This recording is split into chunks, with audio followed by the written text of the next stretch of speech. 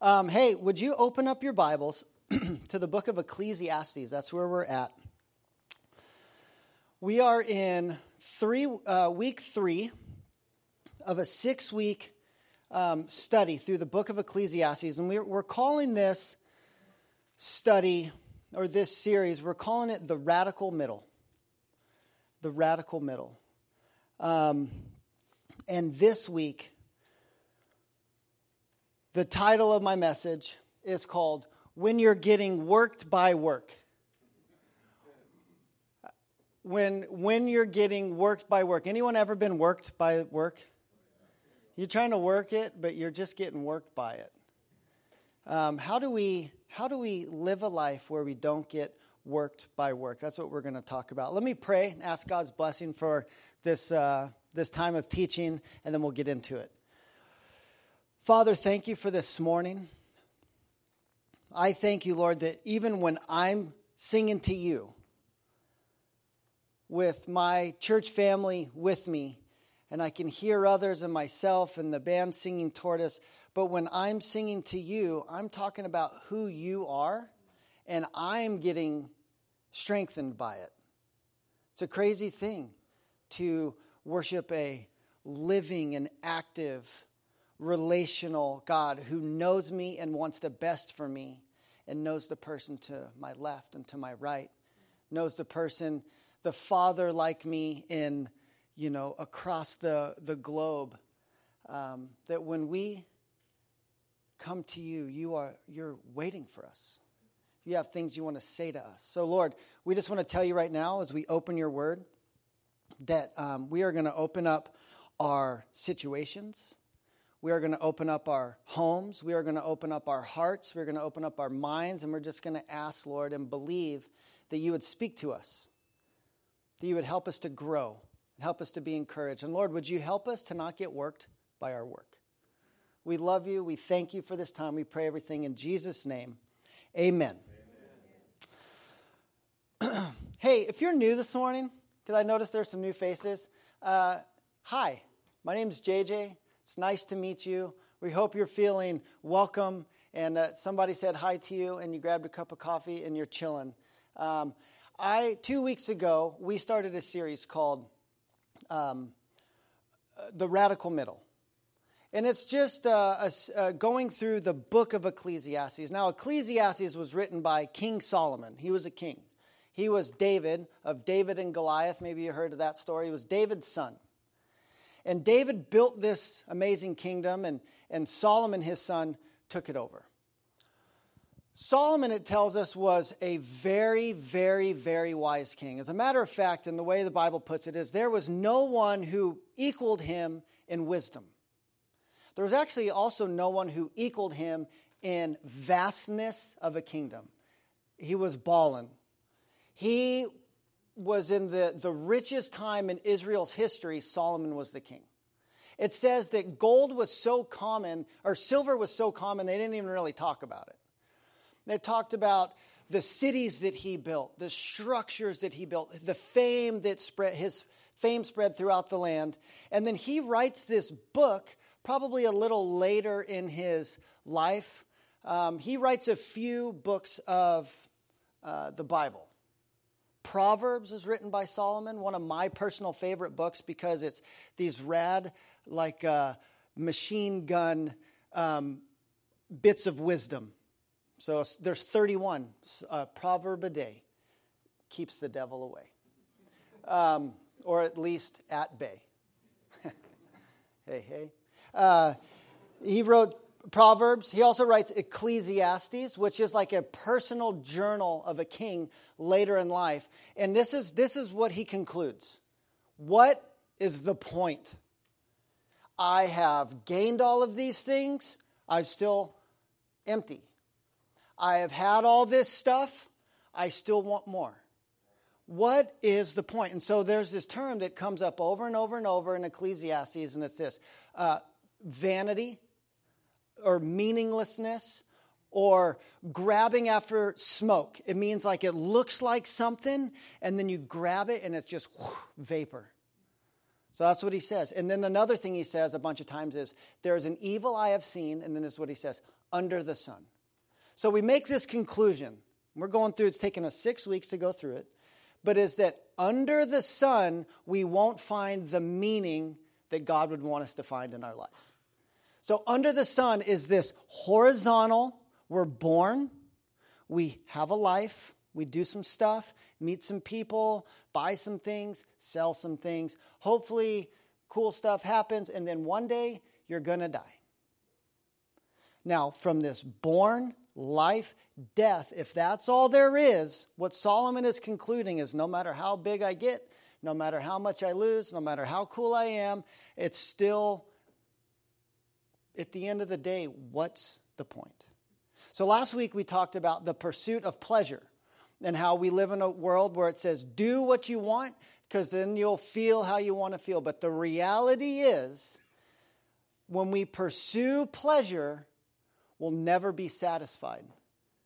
But when we are satisfied with what we have, then we can enjoy the pleasure that we have. So we looked at pleasure last week, Pleasure Cruise. You can go back and give it a listen if you listen to podcasts or download the app, and all of our messages are archived. This week, I want to start with this saying. There is an evil under the sun, Solomon might say. And here it is. We don't know how to have a proper understanding and engagement with our work. So last week we talked about the scientific method around pleasure, right? He makes a hypothesis. He says, I perceive that if I can go to the craziest parties, if I can expand my mind with whatever drugs that are out there, if I can have all of the sexual encounters that I want to have with no strings attached, if I can do all of these things, I'll really find meaning. He gets to the end of that and he is like, nope. So then what does he look? And this week he says, I'm gonna look at what I do. That's where I'm going to find meaning. And so it's as if Solomon says, I set out to find something, meaning. I never found it, but on the way, I found some other things. There's a word for work in here in Ecclesiastes. There's kind of 3 words that you can use interchangeably, okay? You can use work, you can use toil, and you can use striving. These are kind of 3 words that you're going to see. So to strive means to work hard after something. To really give something your everything. And then there's work, and then there's toil. All these words. So it's the things that we do, the things that we build, the things that we work hard for. And along the way, he discovered a couple things. Now, we're going to be in a few different verses. So we're going to put them up on the screen. You can jot them down. If you're into Bible calisthenics, you can flip to each one, which is awesome. But these would be great for you to think about, talk about in our life groups this week. But listen to these. Along the way of finding meaning, which we'll get to, he says, I didn't. He found out a couple of things. He says this, chapter 6, verse 7. All of the toil of man is for his mouth, yet his appetite is never satisfied. Oh, what a rad saying. You could think about that all day long. All of the toil that we do, it's like eating and eating and eating and eating and eating and eating, and you're never full. And he says this in chapter 7. He says, behold, this is what I found, says the preacher, which is what he calls himself in the teacher, the collector, Solomon referring to himself. While adding one thing to another to find out the scheme of things, as I was trying to figure out this whole point of life stuff, which my soul had sought out repeatedly, but I have not found. He says, one man among 1,000 I found, but a woman among these I have not found. Which is kind of harsh. We'll talk about relationships and stuff next week. But he says this in verse 29. He says, see, this alone I found. That God made man upright, but man have sought out many schemes. He says, I was looking for meaning in life and my toil and my work and all this. I couldn't figure it out. But he goes, here's what I can figure out. God set it up good at the beginning, and we screwed it up. When God made work, he made it good. but we've set to have a wrong relationship with our work. Did you know that before sin entered the world, there was work? God made work in the Garden of Eden before the snake and the apple and like the whole bit. God entrusted the world to Adam and to Eve. He said, God created mankind in his image. So meaning he gave us authority over the earth, over the animals, over the trees, and all of the stuff. And he says, your job is to partner with God in taking care of everything. There was work. Did you know that there'll be work in heaven? You're like, well, heaven sounds horrible. It's actually not. But you will not find your purpose, nor will you have a toil be meaningless. You will actually experience fulfillment in a way in which you were created to experience it. And God created you to use who you are to make the world a better place. The problem is we don't know how to have the right relationship with it. So here's his latest hypothesis, because pleasure didn't work. So he's going to look to all of his work and toil and striving now. And here's what he says. If I have wealth, I'll have worth. Have you ever felt that? It's a mantra of our day and age. You want worth? Get wealth. Then people will see you. They'll see all that you have. And then here's another hypothesis. If I work hard enough and make it to the top, I'll be fulfilled. I'll find satisfaction. So let's look at work under the sun. The way we go about it, the way we go about our work and our striving and our toil under the sun. So apart from God's perspective. So under the sun is not taking in our relationship to God into consideration. It's just looking like the world looks, doing what the world does. Here's what Solomon saw, and he's going to throw us some facts. Under the sun, he might say, there are glitches in the system. There are glitches in the under the sun system. Let's look at a couple of them. First thing is everything we do is temporary. No matter how good you are at it, no matter how much time you spend doing it, it is temporary. Look at these verses. Chapter 2, verses 18 through 23. Solomon says this, I hated all of my toil, in which I toil under the sun, seeing that I must leave it to the man who will come after me. And who knows whether he will be wise or a fool? Yet he will master all of which I toiled and used my wisdom under the sun. This also is vanity. So I turned about and I gave my heart up to despair over all the toil of my labors under the sun, because sometimes a person who has toiled with wisdom and knowledge and skill must leave everything to be enjoyed by someone who did not toil for it. Ain't that the truth? You guys see what he's saying? I worked my butt off. And I got to give all of this to someone who didn't work for any of it. Will they appreciate it? Maybe. Verse 22, what has a man from all the toil and striving of the heart with which he toils beneath the sun. He's so poetic. It's like drama. You're like, Solomon, just calm down. Verse 23, for all of his days are full of sorrow, and his work is a vexation. Even in the night, his heart does not rest. This also is vanity. Here's what he's saying. No matter how hard we work for something, it can be squandered by those that come after. Look at the generations of the world. Why is one generation swing so far to the other side of the last generation? It's because where there can be generational marriage in our world, there's generational divorce. That's where we can't understand why our parents did the things the way that they did, and instead of asking, we just say, you are old-fashioned and crazy. We need to do it this way. And then the older generation's like, you are going to screw your life up. Don't you want some help? And then they go, fine, go do it. And then they go do it, and then and it's just like this cycle. Remember, Solomon's just talking about life is this cycle. Under the sun, it's a downward spiral to nothingness. It's heavy, but it's worth really considering. When you know that no matter how hard you do, how hard you work, that it can be squandered by those that come after, it causes a couple of things that are not good. A spirit of entitlement This is mine. I worked for this. You don't deserve it. You go out and earn it. Now, is there some truth to that? Yes. But does it bring about a spirit of pride within yourself? And does it look down on those that are coming up? Yes. No matter how much you may, and then it says at the end, his days are full of sorrow and his work is a vexation. Even in night, his heart does not rest. No matter how much you make, you're still stressed out about it. Who's going to come and get it? That's the temporariness of the things that we do. The second thing is, no matter what we do, there is oppression. There is oppression.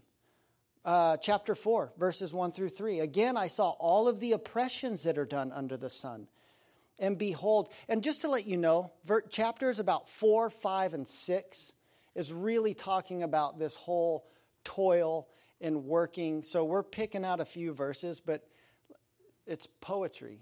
And so and it's circular. So Solomon is kind of talking in circles. He's going like this, looping up, and then he'll cross what he just talked about, and then he'll do a new thing, and then he'll cross it again and cross it again. And so we're picking a few points that he makes, but chapters 4 through 6, it's at length what we're talking about. So oppression here's another glitch in the system, in the under the sun system. There's oppression. Again, I saw all the oppressions that are done under the sun, and behold, the tears of the oppressed, and they had no one to comfort them. On the side of their oppressors was power, and there was no one to comfort them. And I thought the dead who are already dead more fortunate than the living who are still alive. But better than both is he who has not yet been, and has not seen the evil deeds that are done under the sun. Now, listen for a sec. Solomon was a king. He was the head of a system. The Jewish, the Israelite kingdom, he was the king. He's talking about the oppressive systems, of one of which he probably saw stuff in his own kingdom. But remember in the pleasure talk last week, pleasure cruise? Anybody? Bible 201, how many wives did Solomon end up having? 1 million. $1 billion. 700. He had 700 wives. They were princesses. How many kingdoms did he have like some loose affiliation with? Not loose, he was married to the princess of the kingdom. He was talking, he looked around. He had 700 firsthand knowledge kingdoms, or 700 kingdoms that he had firsthand knowledge of. There was no one to comfort them. No matter how hard you work, you don't ever get the notice or praise that you actually deserve when you're in an oppressive system.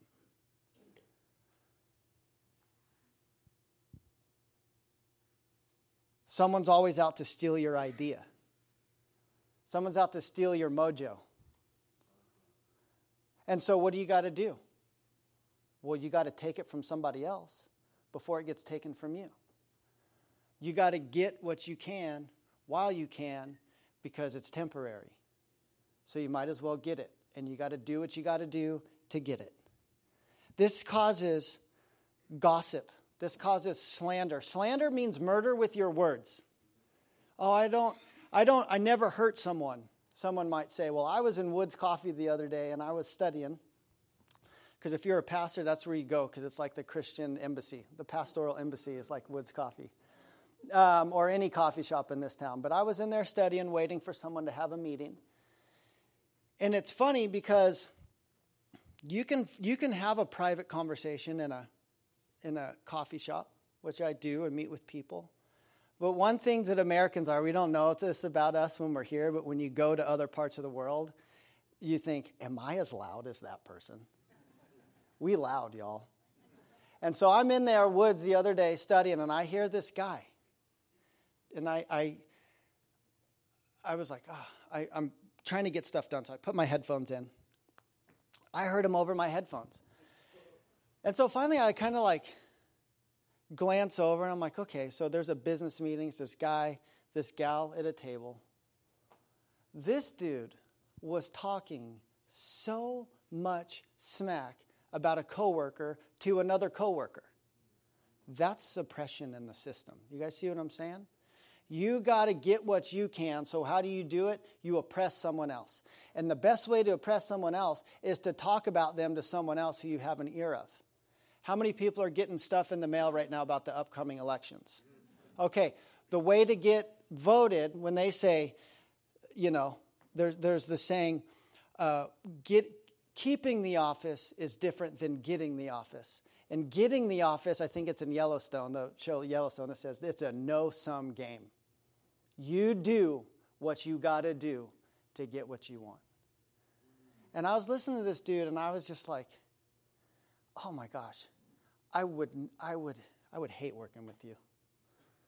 Because if you're talking that much smack about someone to them, imagine is it different when it's to their face? It's just this is what Solomon is saying. And so what he says is you got to take it from someone else. Here's what he says. The only way to avoid corruption and oppression of some sort under the sun is not to be born at all. He's saying no matter what job you have, no matter what friend group you roll in, no matter what, in this life, you're going to have this going on. Now, we'll get to how to navigate it, but he's just calling it for what it is. There's oppression. Third thing is there's competition. Look, we moved down a few more verses. Actually, just to the next one, chapter 4, verse 4. Then I saw that all toil and all skill work come from a man's envy of his neighbor. This also is vanity and striving after the wind. The fool folds his hands and eats his own flesh. This is called keeping up with the Joneses, or if we can reel it in and just be real, this is keeping up with the Joneses or the church down the street. This is what they're doing, and so this is what we got to do. This is what looks good on them. This is what will look good on us. Competition is the craziest thing because it always comes from the wrong motives, the wrong goals. It says, as long as I do better than that guy, I'm doing good. Like, who set that's just such a low bar of success. All you got to do is beat the person next to you, the business down the street, the dude over there, the church over there, and you're doing good. But that's the reality of how we interact with the things that we toil for and strive after. This comes from a heart of insecurity. And then at the end right there, he says, the fool folds his hands and eats his own flesh. What does that mean? This is what it means. Competition is real, and laziness is not the answer. When you're just like, dude, I'm just not even, I quit. I'm just going to do nothing. This world is messed up. So I'm just going to do nothing and let it be and not get engaged. Now it says the fool folds his hands. And in folding your hands, it will eat your own flesh. You will be worse. We don't know how to engage with these things. The last thing, then we'll move to having a right understanding. The last thing is there's corruption.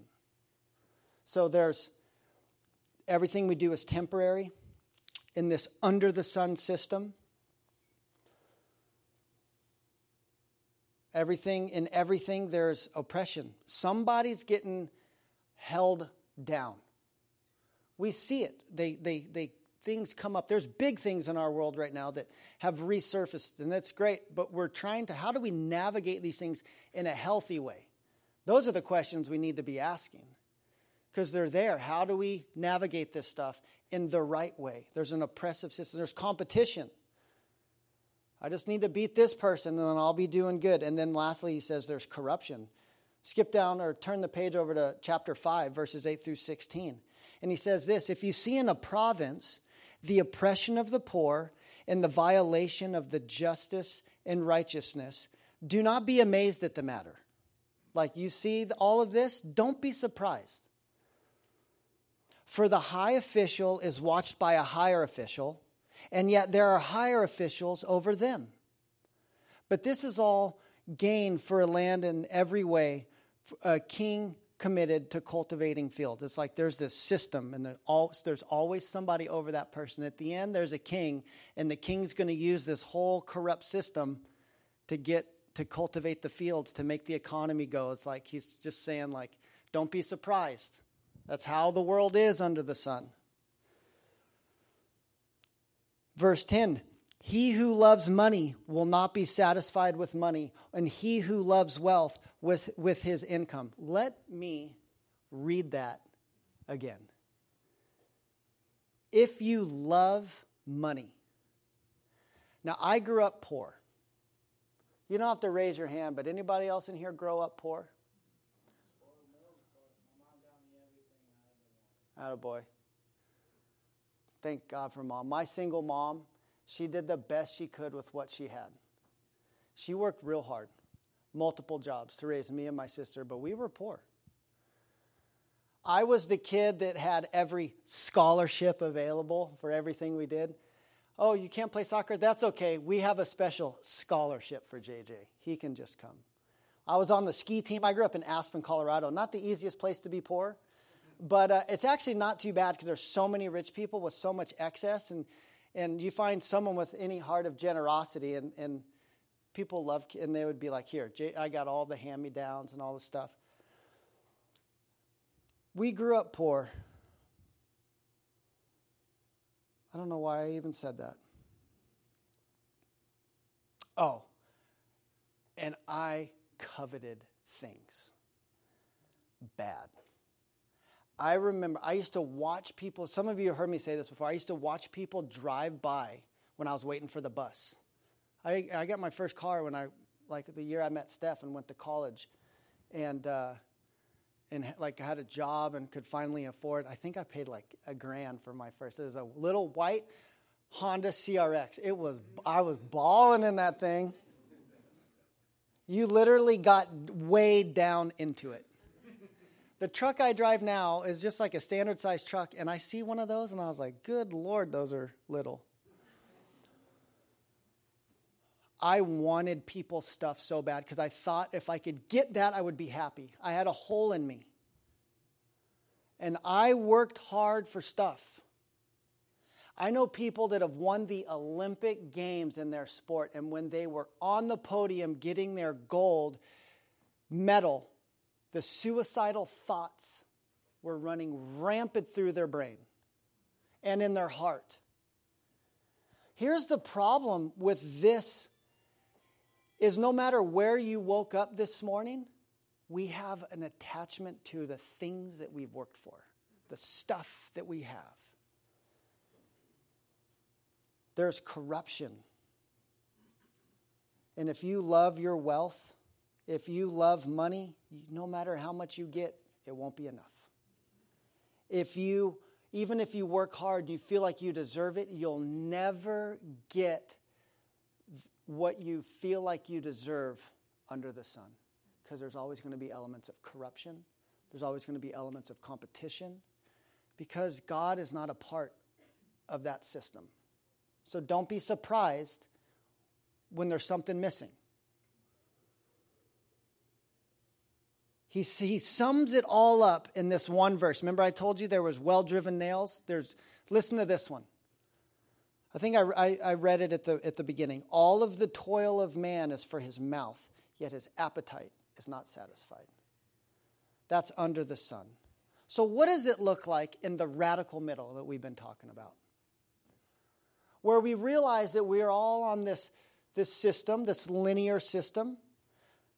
Because we have to realize that these things exist and we don't escape them. We have to learn how to navigate. We see things under the sun for what they are. We are to work. It's God ordained. Work is hard. It's a byproduct of sin. When sin entered the world, work didn't start. It just, there were forces against you when you worked that came into play. You tilled the ground, Now all of a sudden, you had to fight the thorns. There were going to be weeds. There were things against you. We are to work. Work is hard, and laziness is not an option. If we're honest, we're tempted by consumerism. How many days till Black Friday?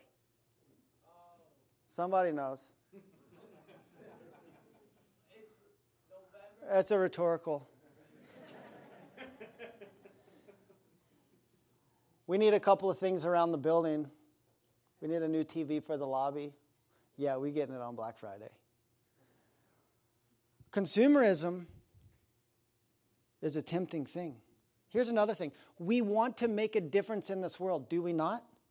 But we also want to do it while building our own brands. We find ourselves torn. Who am I doing this for? For me or for someone that could waste it? For someone who didn't work hard for it? For someone who doesn't know what it is to have to sacrifice?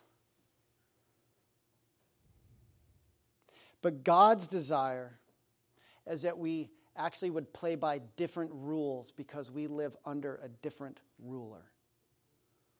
We do not just live under the sun, but we live in the sun. And if I could take it one step further, we don't just live in the sun, but we walk with the sun. It's this place. If I had my dry board, I would write the linear line of life. Wherever you are on that, if you're at the beginning, you're in your teens, 20s, 30s, all the way up to average. We talked about it, 78? 78 is 86. Is that what I said? Thanks, buddy. 86 years old is the average lifespan. So we're all on there somewhere. And then there's ups and downs, so we're all on there somewhere. But no matter where you are, there's the opportunity to live connected to the sun. And he's saying this, you got to walk this linear line. You got to do it. He gave you control. This is life under the sun. You have a job, you have a family. Here's some choices that you've made. Here's some consequences you have to walk through. Here's your life. No one can do it for you. But Jesus would say, but I'll go with you. That is what it means to live in the sun and walk with the sun. Let me read you guys something that Jesus said. Might as well go to the source. And it's funny because if you believe these words that I'm about to read you, Ecclesiastes is going to be all of a sudden have way more gold in it than it did before. Let me read you something Jesus said. It's in Matthew, and what's called, in chapter 6, and what's called the Sermon on the Mount. Now, if you've been with us for a while, we did a series through the Sermon on the Mount called Uprooted a couple of years ago. But let me read something to you about work and worry and all of this stuff, okay? Matthew 6:19. Do not lay up, this is Jesus speaking. Do not lay up for yourself treasures on earth, where moth and rust destroy, and where thieves break in and steal. This corruption, this system. But lay up for yourself treasures in heaven, where neither moth nor rust destroys, and where thieves do not break in and steal. And then he says this, for where your treasure is, there your heart will be also. How do you escape the corruption and the living in this oppressive system? You start investing in different things. And that doesn't mean, okay, I got to do something for God. That's applying the same logic to the oppressive system of work to spiritual things. God wants to do a new work on your insides. He wants your treasure to be different. Then he said, this is what he's mean. Verse 22, the eye is the lamp of the body. So if your eye is healthy, your whole body will be full of light. But if your eye is bad, your whole body will be full of darkness. If then the light in you is darkness, how great is the darkness? All right. The eye is the lamp of the body. What you look at and desire fills your fills your body with that thing. So what your focus is, the eye is the light of the body. You say, I want that. That's your desire. That becomes your desire. And so he's saying if it's good, it's good. If it's dark, it's dark. You cannot serve two masters, for either he will hate one and love the other, or he'll be devoted one and despise the other. You cannot serve God and money. He's saying you can't serve both systems. Therefore, I tell you, don't be anxious about your life, what you will eat or what you will drink, about your body, what you'll put on. Is not life more important than food, and the body more than clothing? Look at the birds of the air. They neither sow nor reap nor gather into barns, and yet your heavenly Father feeds them. Are you of not more value than they? Then he says this, consider the lilies of the field, how they grow. They neither toil nor spin. Check this out. Yet I tell you, even Solomon, wait a minute. Jesus must have known full well all the things that Solomon was talking about in Ecclesiastes. The things that he was working for. The things that he was trying to fulfill his life with. And this is Jesus' answer. You're investing in the wrong things. Yet even Solomon in all his glory, which was the biggest glory of any kingdom of all time, was not arrayed like one of these little flowers in a field that you could stop and smell and enjoy. Then he says this, O you of little faith. Therefore, don't get caught up in this system saying, how much can I make? What am I going to eat? What shall we drink? What shall we wear? What shall we drive? Where do I live? How many properties do I have? It's not saying don't learn how to invest wisely. He's saying don't look for meaning in the things that you can go and do. But he says, because this is what the world looks after. And your heavenly Father knows what you need, knows that you need them all. But seek first the kingdom of God and his righteousness, and all of these things will be added unto you. It's a paradigm shift. The radical middle isn't a new product. It's a new perspective. Jesus wants us to see things for what they are and interpret things differently. He wants us to understand that when we read this, better is a handful of quietness than 2 handfuls of toil and striving after the wind, that we would take that to heart.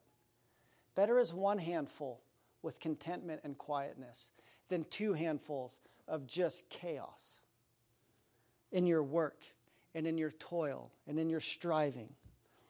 Then he says, sweet is the sleep of a laborer. This is the verse that I built the entire series around, this one verse. Sweet is the sleep of a laborer, whether he eats little or much, but the full stomach of the rich will not let him sleep. What does the laborer know that the king doesn't know? Who owns a business? We own a business in our household. There's something about owning a business that's hard. You don't just say no at the end of the day. When you work for someone, you're like, ching, done with that job, and you don't even think about it till the next day, and then you walk in and you're like, why isn't all this stuff set up for me? You know, I came here expecting that everything to be ready for me, because you're not as invested as the owner. So this isn't saying to run a business is worse than being a laborer, but there's something that the king can learn from the laborer. Because when you own a business, you think about it at home. So actually, you need to learn how to have healthy boundaries. Otherwise, it'll eat you and your family and everybody apart, the stress that you have. Just a ball of stress all the time. But you watch people. That's why there's amazing books and people who have done business and navigated it well. You bring them into your life and you ask them, hey, how do you do this? How do you say yes to your family and all of this stuff? And you learn. You don't become an expert. You just learn. But there's something that the laborer knows that the king doesn't. He knows that no matter what you do, you can experience emptiness. But also no matter what you do, you can find meaning. No matter what you do, you can do it for the wrong reasons. But no matter what you do, you can do it for the right reasons. No matter how much money you make, you can be poor. And no matter how much money you make, you can be rich. I was talking with a dude last night. Steph and I went down to a snowboard movie premiere. And I was talking to someone that I've known for a few years, and he was talking about looking at his daughter and watching her grow. And he just said he's living under the sun, you know what I mean? But he was talking about this, seeing his daughter and trying to like make the most of life. And he was like, I'm so rich, I'm so wealthy. You know, he's trying to go after the right things and find meaning in the right things, and he's on his journey. Contentment isn't found in a certain place. I think that's what Solomon's getting after. It can actually be found any place. Because no matter where you are, Jesus is with you if you want him to be. No matter where on that line you are, he's with you. He's not saying, get promoted and then we'll hang out. He's not saying, quit drinking and then we'll hang out. He's not saying, be a better father and then we'll hang out. He's saying, no matter where you are, no matter what you're striving after, if you go after these things, you're not going to find what it is that I created you to find. But no matter where you are, Jesus would say, I will be with you if you want me to. He doesn't force himself upon you, but he always invites you to invite him into your world. I want to close this morning, and I just couldn't get around it because this came to mind, and I read it, and it just blew me away. So I want to give you guys an example of all of what this looks like in a person's life. A person that the Bible calls a great person. But he was really messed up, and God met him in a really cool way. Would you jot this down, or we'll put it on the screen, or turn to it in your Bible. Turn to Genesis chapter 8. We're going to end with looking at this dude. This guy's name was, so we're going back to the beginning. Genesis 28.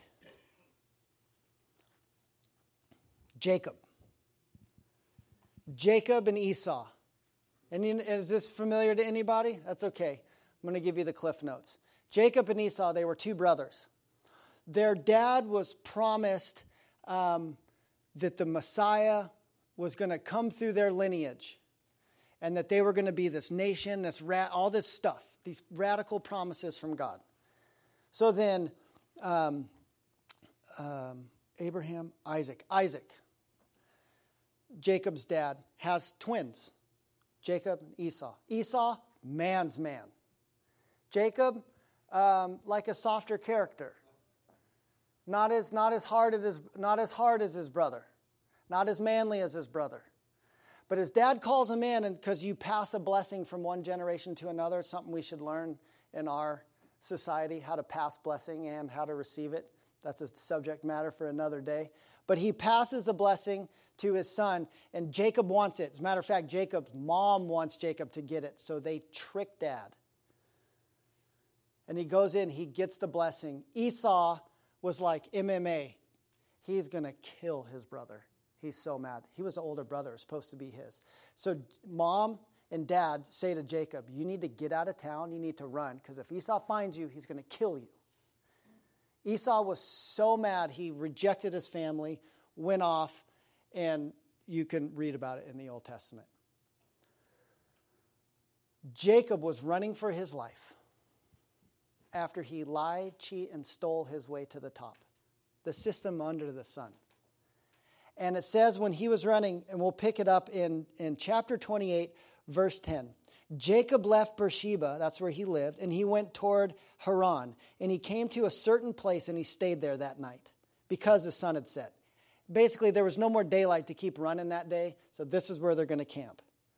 And taking one of the stones of that place, he put it under his head, and he laid down in that place to sleep. And he dreamed. And behold, there was a ladder set up on earth. And the top of it reached to heaven. And behold, there were angels of God were going, ascending and descending on it. And behold, the Lord stood above it. And he said to him, I am the Lord, the God of Abraham, your father, and the God of Isaac. The land on which you lie, I will give to you and your offspring.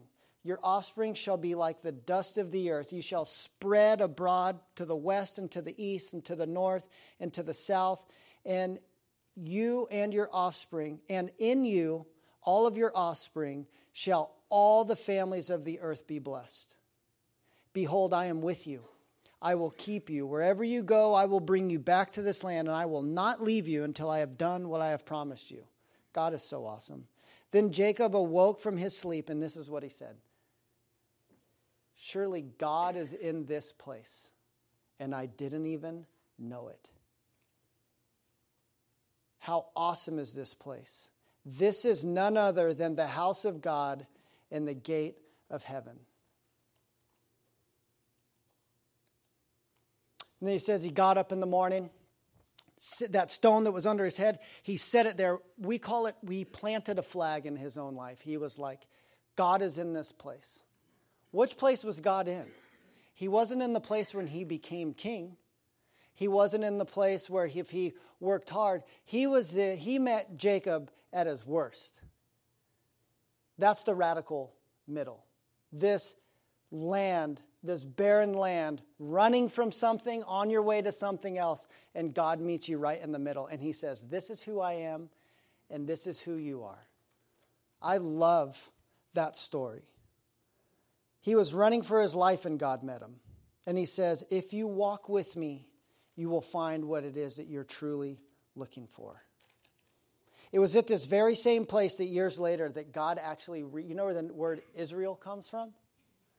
It was a person's name before it was a nation, before it was a country, before it was a people group. It was a person's name. You know who got the name Israel? Jacob. His name, Jacob, meant heel catcher, like trickster, sneakster. Sneakster? Sure. That's what his name meant.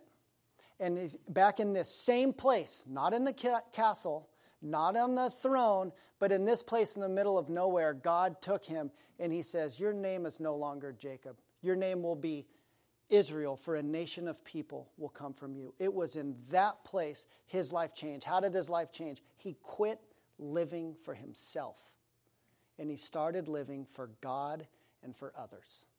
How do you escape? How do you not get worked by your work? You learn to work with Jesus, because then your world doesn't revolve around you. It revolves around Jesus and other people. It was there that he learned what we're told in the New Testament, that the greatest wealth you can have, godliness with contentment, is great gain. We're going to spend the time, we got one more next week. We're going to talk about the rhythms of life. Next week's title, Coffins and Cradles. We're going to talk about this cycle of life, because it's another one of the main themes that comes up in Ecclesiastes. And then for the final 2 weeks, we're going to talk specifically on starting and establishing some healthy rhythms in our life that's laid out through Ecclesiastes to help us to not walk under the oppressive systems of this world, but to walk with Jesus as we navigate this stuff. We'll get there in 2 weeks. So I want to hang this one up with you guys asking 4 questions of yourself this week. Jot them down. Number 1, am I content? Only you can answer that. If you got to be honest, like Solomon's honest. Are you content? Are you full? What am I looking for? That's what he said. He was looking for meaning. He was looking for purpose. Where am I looking? Are you looking in the bottom of a bottle? Are you looking in the eyes of another human being? Are you looking at your worth in the mirror? Where are you looking? And the 4th question is, where should I look next? Solomon looked everywhere. And I believe what Jesus is saying by the Holy Spirit is, I see where you've been looking. There's been songs written about it.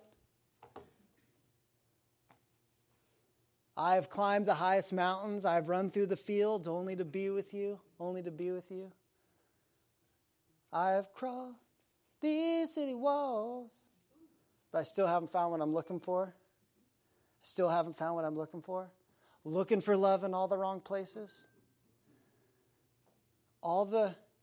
She used to call me on my cell phone. The old people won't know that one. I'm barely hanging on in the 40s. I know this one. Where should you look next? Man, if I could tell you something from the bottom of my heart, I would say this. I know what it is to eat and look around and still be broken. And I know what it is to finally look into the eyes of someone who actually knows more about me than I do.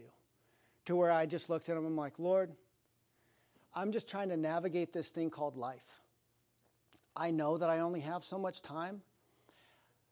I know that there are some that are coming after me. I want them to be better off than I am. I want to receive with honor and grace the things that people would bestow upon me. I'm just trying to figure it out. That's what having a relationship with Jesus, but it's saying, Lord, would you help me? And it's getting up and it's opening his word and just being like, Lord, speak to me. Help me to navigate this day, this week. Help my kids to navigate school. Help us to navigate how to do this church and take care of people. And that's what it is. But we can look all sorts of places before we actually look to Jesus. And I would just say to you, if you take an honest assessment of these things and you turn to Jesus, you're going to find yourself walking in this radical new place. It's not way over here. It's not way over here. It's sort of like this middle ground. Jesus says it's a path. It's just wide enough for you and him. And he'll lead you. And he promises that. That's my encouragement. So, Father, we thank you for today. We thank you for your word. We thank you for shooting us straight. And I thank you, Lord, that you would allow someone like Solomon, who had it all, but that you would allow him to write all that stuff down so we could read it and we could be reminded that, oh man, he may have been richer than me. He may have had more stuff than me, but he feels the same as me. So we thank you for speaking truth to us, even when it hurts a little bit. Because you can't clean the cut until you know you got one. So, Lord, we give you this week. We all have stuff we have to do this week that's going to be hard. We have work to do. We have school to do, assignments to do. We have people that we need to work with that we don't necessarily get along with. We have tasks to do that we don't really want to do. But would you help us to do them with a new perspective? Would you give us strength to do the things that are in front of us? Would you give us the ability to take ourselves out of the center of the circle and allow you and others to be there? Help us to work with the heart that you would have us have, Lord. So we love you. We sing this song to you as a response to your word and because you're awesome. In Jesus' name, everybody said, amen.